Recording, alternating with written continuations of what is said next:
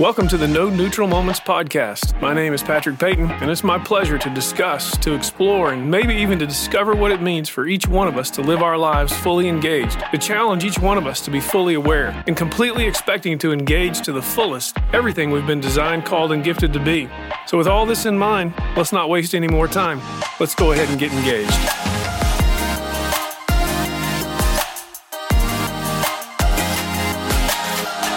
Hello there, and welcome back to No Neutral Moments. It's great to have you alongside of me with this journey. Thank you for taking the time to tune in. Man, really just appreciate so many of you out there listening and passing on the podcast to your friends and neighbors, associates, coworkers, whoever it might be. Thank you so much.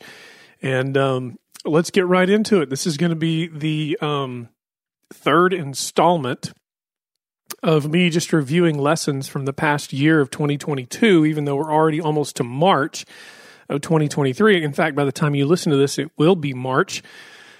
And we'll throw in a few editorial comments as well. Before I get through with this list, we may have another episode, but we'll see. And as we're trying to just do 2 episodes a month, it takes us a little longer to get through a series than we might have expected, but thank you for your patience and thank you for your commitment to add this to your podcast listening, to your library, and so on and so forth. So let's just get right into it. I've got my bottle of water here next to me, no fancy beverages this time, and let's get into it. And a couple of these are going to be some culture observations, and then the last couple are going to be sort of some life lessons I want to review related to some broader subjects. But I have noticed as I've been working with companies and watching companies, not just in the consulting career that I have been in, but really over the last 30 years, and then just paying attention to the culture of business. I wrote this one down because it's become a question that I have asked a number of leaders when we get into strategy sessions, if they ask this question. And I think it's important for leaders at all levels, whether it's the C-suite, the board of directors, a group of managers, to be asking the following question. And that is very simply, how does the competition kill us? And you can ask that question a couple of different ways. You can say, how does our competition kill us? You can say, how does a new entrant into the market kill us? It's a very aggressive question. I understand that. I have learned over the years that I am perceived sometimes to be a little more aggressive in language and behavior than others might be. But I just think you need to get aggressive with the question. And I have discovered over time that many people do not want to ask the question and answer it honestly for a couple of reasons. The first reason they don't want to ask the question, how does the competition kill us? And by the way, when you ask this question, you have to surround yourself with people who will answer the question that are perhaps not the same people you have been meeting with for a prolonged period of time. You might have to bring people in from other departments or other areas, or to use a phrase, who are lower in the organization, so to speak. But it goes to one of the reasons why we don't like to ask the question, especially if we are in leadership, because that question has a tendency to expose how our leadership has made the organization vulnerable, and we may not be quite sure how to fix it. In other words, you get settled into a way of doing business. You've been successful. You think it's the right way to do business, but you don't ask yourself the hard question: how does the competition kill us? And in industry, that's what competition seeks to do, just like you used to do in your organization, seeking to find ways to bury the competition. Or if you're a new entrant into a market, you see what the competition is doing and you find a way to destroy the competition. In many ways, our success can be our worst enemy because we forget the question and we forget how to think competitively, and we really just kind of think in our own little box. And so be careful. What it exposes, if you have a resistance to asking this question, is it exposing something in your leadership life that you don't want to be that vulnerable? And the other thing is will you encourage people to answer you correctly by the display of your own vulnerability? And one way to do that is to start making a list of how you think the competition could kill you? And the second reason so many people don't want to deal with this question is because of what it will demand of them with the hard work that's going to be required to make the adjustments to address the answer or answers to the question of how does the competition kill us? I think this is, as I've noticed over time, this is oftentimes where coaching and consulting can be at its best, because I'm at my best when I do not necessarily know how to run your business. I don't understand the ins and outs of your business, but I can oftentimes step into a business with a very neutral viewpoint, but a viewpoint that's been informed by decades of life and decades of history. And sometimes what I can see, you often miss, or what another consultant or coach can see is what you miss because you're in it and you just don't see it the way others from the outside see it. Back in the day, and I say back in the day, you've probably heard this before if you've ever been in the retail world, and we used to talk about this in the church world as well, is a lot of retail businesses have secret shoppers. And these people are who they hire to go into a business and act like customers and interact with the staff, and then they write a report on what they see. And oftentimes these reports really just point to oversight out of habit. And I know at times in the church world, especially if you're in a larger church organization like I was involved in, we would call a friend from another city or another community that no one would know and ask them to just be a visitor and to go observe. And especially if they had kids, to check their kids into the kids area and then write a report, because you oftentimes just get comfortable in the way you do things. I've heard it said by some leadership gurus that you should work on your strengths and not your weaknesses because of various reasons. But I think this is an exercise where you really need to try to find a way to expose your weaknesses and to expose your Achilles heel. So it goes back to this question: how does the competition kill us? All great sports, athletics, they all want to know where their weaknesses are, because the competition will exploit your weaknesses most of the time. And so it's a great question, and it's a question that I find a lot of resistance to, but I think it is a very competitive question. So there you go. That's the first one in this episode, just some lessons from 2022. And I would say that this lesson, it really goes back to just decades of observation. We just don't like it. We don't even like it personally when we think about, okay, what could kill me? What about my daily routine? What about my diet? What about my exercise or lack thereof? We don't like to think about what would bring us down, but that gives us a battle plan for how we can get better. This next one is sort of a pet peeve of mine. It became something that I observed in really the first president of a company that I worked for, that I saw him not do this, which I thought was really awesome. And that was a president of our company that didn't take advantage of perks and privileges that his station of life could take. He just really did life with most of us the way we did life, even though he was ridiculously successful and a great business person and became a great friend and a great mentor. But I saw him rarely take advantage of perks and privileges that he could have had on his own, and found a way many times to allow all of us to experience some form of perk or privilege that we earned together as a team. It's amazing how people in our organizations pay attention to what we do as leaders in the small things. One of the things that I tried to do years ago was let me put it in the positive. I always parked as far away from the front door as I could. I wanted other people to park up close. I never allowed my name to be on a parking space. I never allowed people's titles to be on business cards or on their doors of their offices. And I just wanted our organization, the higher you went, and I wanted myself, the higher I went, to really try to minimize how people saw you or what kind of stage or pedestal they put you on. And really what I wanted them to see was a servant leader mentality, even to that simple thing of parking as far away as possible, or, going to the break room and hanging out with folks and doing whatever I had to do. I think one of the greatest habits a successful leader can cultivate is to not look or appear successful. It's kind of the Sam Walton story. If you know who Sam Walton is, the founder of Walmart, the stories are often told of the old trucks he used to drive and how he would go to stores and just dress like a normal individual and nobody would know who he was. And then he'd just want to see how the business was and how the business was treating simple people. I found the weakest leaders are those who want to appear the most successful. And oftentimes the best leaders and the most successful leaders are those you have to work hard to identify as such.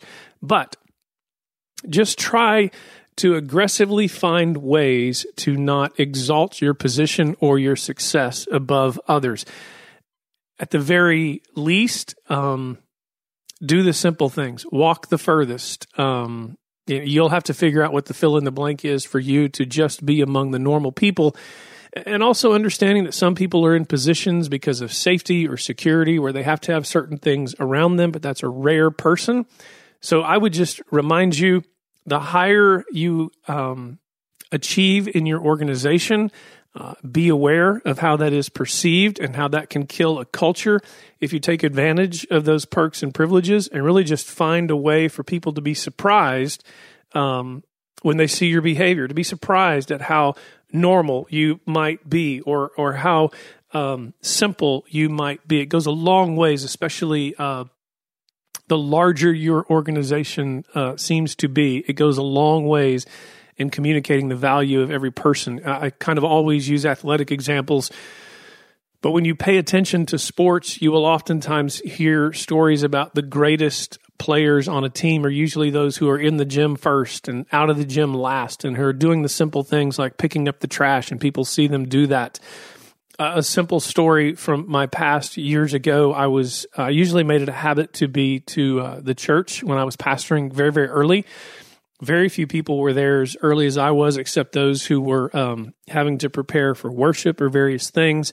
And I would just take a walk through all the different hallways, up and down the stairs, and look at things. And I was walking downstairs one day, and there was a picture hanging right in front of me on the first floor as I'm coming down the flight of stairs. And I noticed it was a little bit crooked. And so, again, this was early. There wasn't anybody in the building, and I just walked downstairs, walked straight towards that picture, and just straightened it. Well, I didn't know there was a gentleman to my right who was sitting on one of the benches in the lobby area. And as I turned around and saw him, he said, "You know what I respect? I respect the fact that you take care of the little things." And so, again, it's just an issue that people are watching and paying attention. And so be aware of that as a leader. So there's number 2. That first point of this episode is asking yourself the hard question: how does the competition kill us? The second point was, the higher you go as a leader, try to see how much effort you can put into, just to put it another way, just being normal and being one of the people, so to speak. Now, to turn the corner a little bit to something a little more spiritual or soulish, just an observation from 2022. And even before that, the longer you live, the more interactions you're going to have with people, and the more you're going to find people can offend you and hurt you and do some things that are damaging to you and to others around you. And I have had to remind myself that forgiveness is something that I have the free choice to give, whether or not that person deserves it or recognizes it or whatever the case might be. And even in offering forgiveness, that someone may not even know that I am offering them, I'm going to learn some lessons about myself. And if I'm humble about it, I'm going to learn some of the mistakes I made that might have led to an offense. And the one thing I want to do is give out forgiveness so that I don't harbor bitterness. And even when I talk about forgiveness, years ago I told people, don't drop forgiveness grenades into people's lives. Sometimes people offend us, and sometimes people hurt us, and they don't mean to, but they just have no idea that their lifestyle is hurting us and hurting people around us. They're literally not cognizant of the fact that they have hurt you, or they have hurt me, or they have hurt us. And it's usually not beneficial to walk up to that person out of the cold and say, "I just want you to let you know that you greatly offended me, but now I'm forgiving you," because they're probably not aware of it. And that's probably going to open up something you don't even want to open up. It's a whole nother discussion. But I just was reminded over the last year and several years that it is my responsibility, regardless of what someone else does, to freely offer and to freely give forgiveness. And more than anything, to sort of, in the words of a great Disney musical, Frozen, it's up to me to let it go and to not let bitterness rest in my heart towards people, towards organizations, or towards circumstances. There's a passage in the Bible that says, do not let a root of bitterness spring up, or kind of really the way to see that is to take root and then spring up. And it goes on to say that root of bitterness will cause trouble, and by it, many will be defiled. And really, the meaning of that passage is this reality that if I let things fester inside of me, they will sour inside of me. And there's a really, really strong chance that sometime later in life, it will spew out of me and it will hurt multiple people, because bitterness is how that happens. A lack of forgiveness leads to a root of bitterness that leads to a festering soul. And it's sort of like a festering sore you cannot control. I know that's really gross, but it just all of a sudden starts oozing out of your life and hurts people around you. And to add to that, if you're really competitive in the way that I am, sometimes your competitive nature wants to get revenge. And it's very important in our lives, in our souls, and in our minds, and in our daily life that we do not pursue revenge, because really revenge is just getting ahead of the wickedness of bitterness, and all of it's still going to yield the same result. People are going to be damaged around us. I have really found no more, well, that's not true. I have found one of the most freeing things to do is to heed the advice of a good friend of mine years ago who told me, you just must choose to not be offended in your life and to freely give forgiveness, whether it's deserved or not, because it just offloads that burden from you having to carry it. I know as a third and kind of quick point in this podcast, that's pretty deep. It's pretty significant, especially when we consider some of the things that can be done to people and some of the harm that can be done to people. And some of these issues might require professional counseling to work through. But one of the most life-giving things we can do is try to find a way to let it go. And I'm not trying to wear out the Disney movie, but to really let people go and to let it go so I can go on living my life and blessing others. So there you go. That's the third point. And I think that's the 11th observation so far from 2022. So let's go on to the next one. And this one you've heard me speak about, but I was reminded of it again and the power of it again throughout this past year in all of my coaching and consulting and even in the little bit of counseling I do. And that is very simply the 5 core needs that you have heard me mention from Dr. Kathy Cook for years now. The way I wrote it in my notes, they are still the 5 core needs, and you ignore them at your peril. If you have not heard me speak about the 5 core needs, or you need a refresher in the 5 core needs, I would start that by saying, get a picture of a triangle or a pyramid in your mind. And then you go to the very bottom, which would be the base of the pyramid or the triangle, and you think of the word security, which is a core need and the most important fundamental core need in our lives. And that core need asks the question all the time, who can I trust? That even has a reflection back to the previous point about forgiveness, because sometimes our trust is busted. We lose trust in people, but in our entire lives and in our careers and in all the settings we find ourselves in, we're always asking this question of who we can trust. It's fundamental. People in your organization are asking, can I trust managers? Can I trust leaders? Can I trust executives? At all levels, people are asking the question, and they're not asking it verbally. They're asking it inside, and they're observing to see who can they trust. And the second thing that is a core need, or the second core need as you make your way up the pyramid, is identity. Who am I?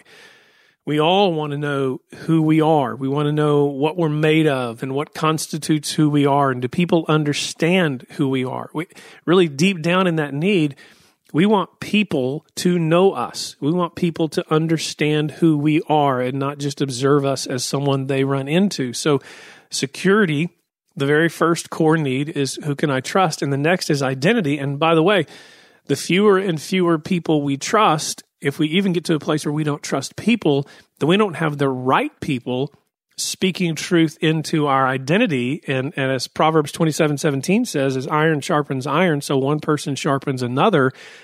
We need people that we trust speaking into our identity. So 5 core needs: security, who can I trust? Identity, who am I?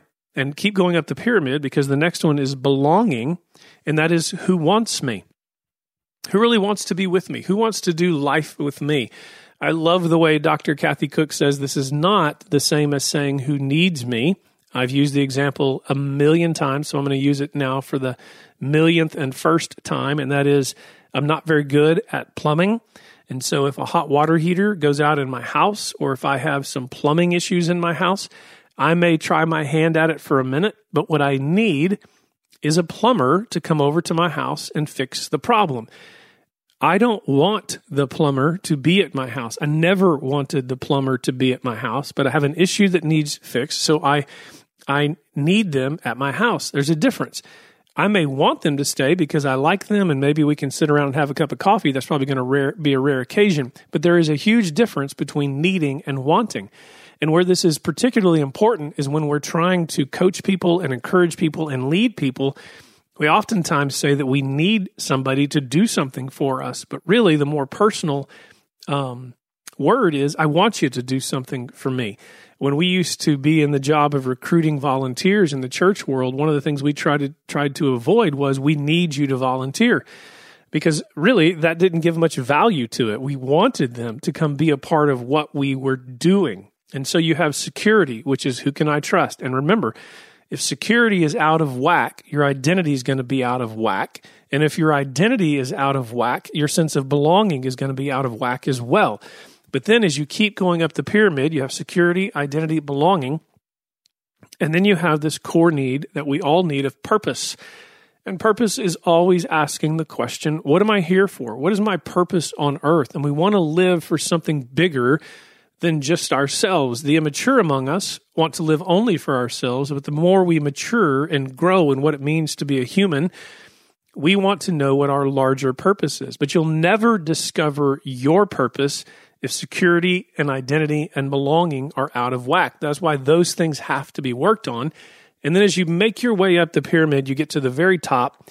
And it's not the least important, but it's really the smallest. And so I guess you could say in some respects it's the least important need, because it can change often. And that is the core need of competence. It's what I do well. What are my talents? What are my gifts? What are my abilities? Now, I'll tell you one more thing about 5 core needs.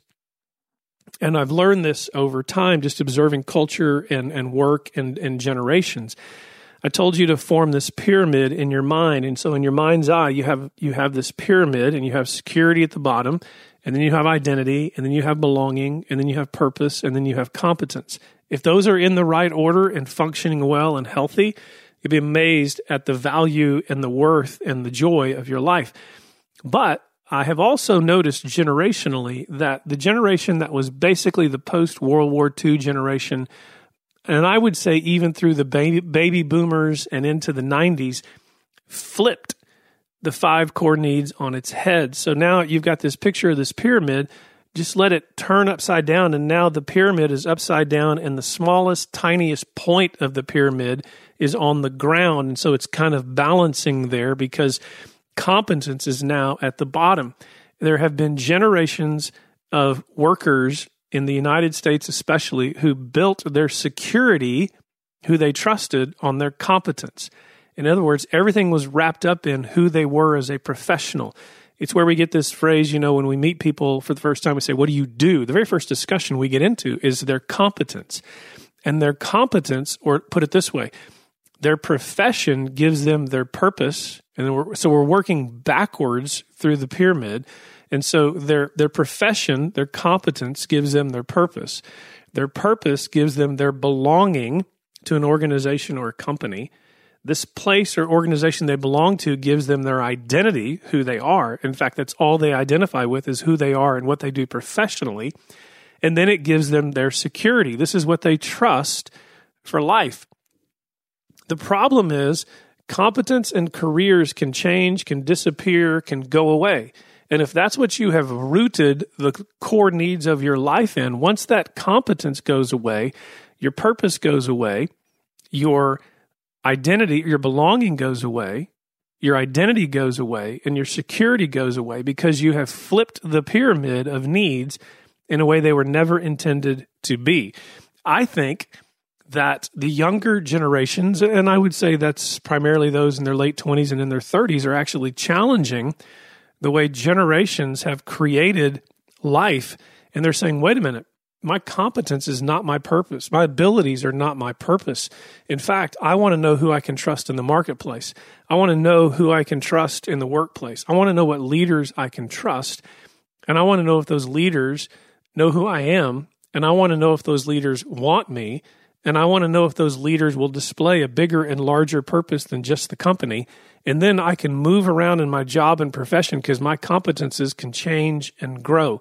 It's a lot to think about, but I hope you will give it some thought. The 5 core needs are still the 5 core needs, and you really do ignore them at your peril. And to get a little bit biblical for you, I could take you to Genesis chapter 3 where the serpent deceives Eve, and I can show you how the enemy attacked Eve, so to speak, at these core needs. He attacked trust, he attacked identity and belonging, purpose, and even competence. And so it is an area in which we are attacked. So something that became even more real to me over last year and even years leading up to that was these 5 core needs are really critically important, and you're going to ignore them at your peril. I'll give you one more. We're 26 minutes in. Try to keep these things to a half hour. This might go a little bit over. But all coaches and consultants and organizations have tests they give you, whether it's an Enneagram, a DISC test, a 360. Everybody gives you all these tests, and I have one that I was introduced to decades ago, again, by Dr. Kathy Cook, and it's one that most people have not heard of or seen. It's very hard to find it for what it's worth on the web because there's really nothing digitized for it, but it's called Mind Styles by Dr. Anthony Gregoric, and I'm very, committed to Dr. Anthony Gregoric's work, and Mind Styles is just a part of my practice. Most of my clients that I meet with, not every, but most, I will begin with a Mind Styles assessment. And the Mind Styles assessment will put you in a position where you're going to understand all 4 kind of functions of the mind. You have all 4, but you usually are dominant in 1 or 2. And those 4 mind styles are concrete sequential, abstract sequential, abstract random, and concrete random. And in that same order, I'll just go through it. The things that characterize those who are highly concrete sequential are folks who want to follow the steps. They want to know what the steps are. They're list makers. They can't help it. They are instruction readers. They really need time to understand the process and to understand the steps. And so those are your concrete sequentials. Things are very black and white to them. That's the concrete. But their lives and their minds, they cannot help but be very sequential. They make lists even when they don't have to make a list. And they'll even make a list of things they've already done so they can check off the things they've already done on the list. And that's a concrete sequential. And then you have, and by the way, that's about 40% of the population. And then you have abstract sequentials, and everything's not real black and white for the abstract. It's a little more emotional. It's a little more sensory. It's a little more perceptive. You may ask an abstract sequential person or an abstract random person what color a certain paint is, and they may see 3 or 4 colors, where the concrete person may say, no, it's just blue. I don't see any other colors. That's the difference. But the abstract sequential is not quite as you just noticed, concrete, but they are also the same in being very sequential. They want to know the steps. They want to know what rules to follow. But at the same time, abstract sequentials are great researchers. They're very curious. In fact, the phrase we use for abstract sequentials is their battle cry is, what else could it be? They are slow to settle on the answer because they're afraid they might be leaving some detail out. And so there's a little bit of difference between that concrete sequential and abstract sequential.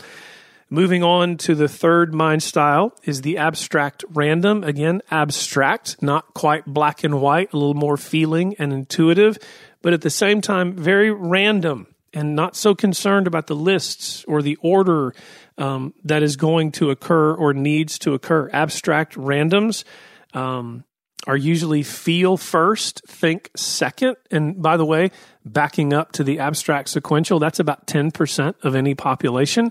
And then you get back to where we were, which is the abstract random. That's about 25% of any population. Really do feel first. They're the partiers in the group. Life's a party. If you were to ask a concrete sequential or even an abstract sequential what thinking is and what thinking requires, they would say something like thinking is essential and thinking just happens. They would also tell you feeling is difficult and feeling requires work. The abstract sequential would answer those same questions radically different, and I've seen this from ages 18 to 90. It doesn't change. The abstract sequential is going to tell you that thinking oftentimes takes a lot of work, and it's very exhausting, and it doesn't occur just all the time. But they would also tell you that feeling is essential and doesn't require any work. It just happens. So you can already begin to see some of those differences. This is usually about a 2-day seminar. I'm wrapping up for you in about 10 minutes. So the last mind style is the one I'm most dominant in, which is the concrete random, the last 25% of the population. Here you see concrete again, which is black and white. It is what it is, but random in that they really value change, challenge, and choice. They want to get after it. They want to go for it. They're not necessarily concerned about the steps. Let's just go. These are usually high visionaries, and they are very driven. Not that any of the mind styles aren't driven, but this is sort of the go get 'em. This is, in some respects, the shoot, ready, aim group. And so there's your mind styles. And again, you have all 4 mind styles in your makeup as a person, but you're going to lean one towards the other usually, and sometimes you'll have a combination. My combination is concrete random first, and then concrete sequential second, and then abstract random, and then abstract sequential. And so if you want to find out more about that, if I can help you with that, please drop me an email at Patrick@Peyton Group LLC. That as well as 5 core needs I'll be happy to help you with as well. But that's probably enough. We're 32 minutes into this episode.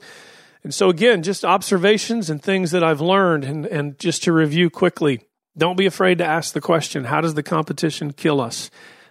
Be a leader. The second thing, be a leader who tries to find a way to minimize the perception of you taking advantage of perks. The phrase I would just put out there that may not apply to you is park the furthest away and walk the furthest, and do the things that surprise people because it's what normal people do. And you want to keep working on that discipline. The next one is making sure you're giving away forgiveness as often as you have to and even more than you think you need to, and protecting your life against bitterness. The fourth thing is the 5 core needs. They are still the 5 core needs, and you ignore them at your peril: security, identity, belonging, purpose, and contentment.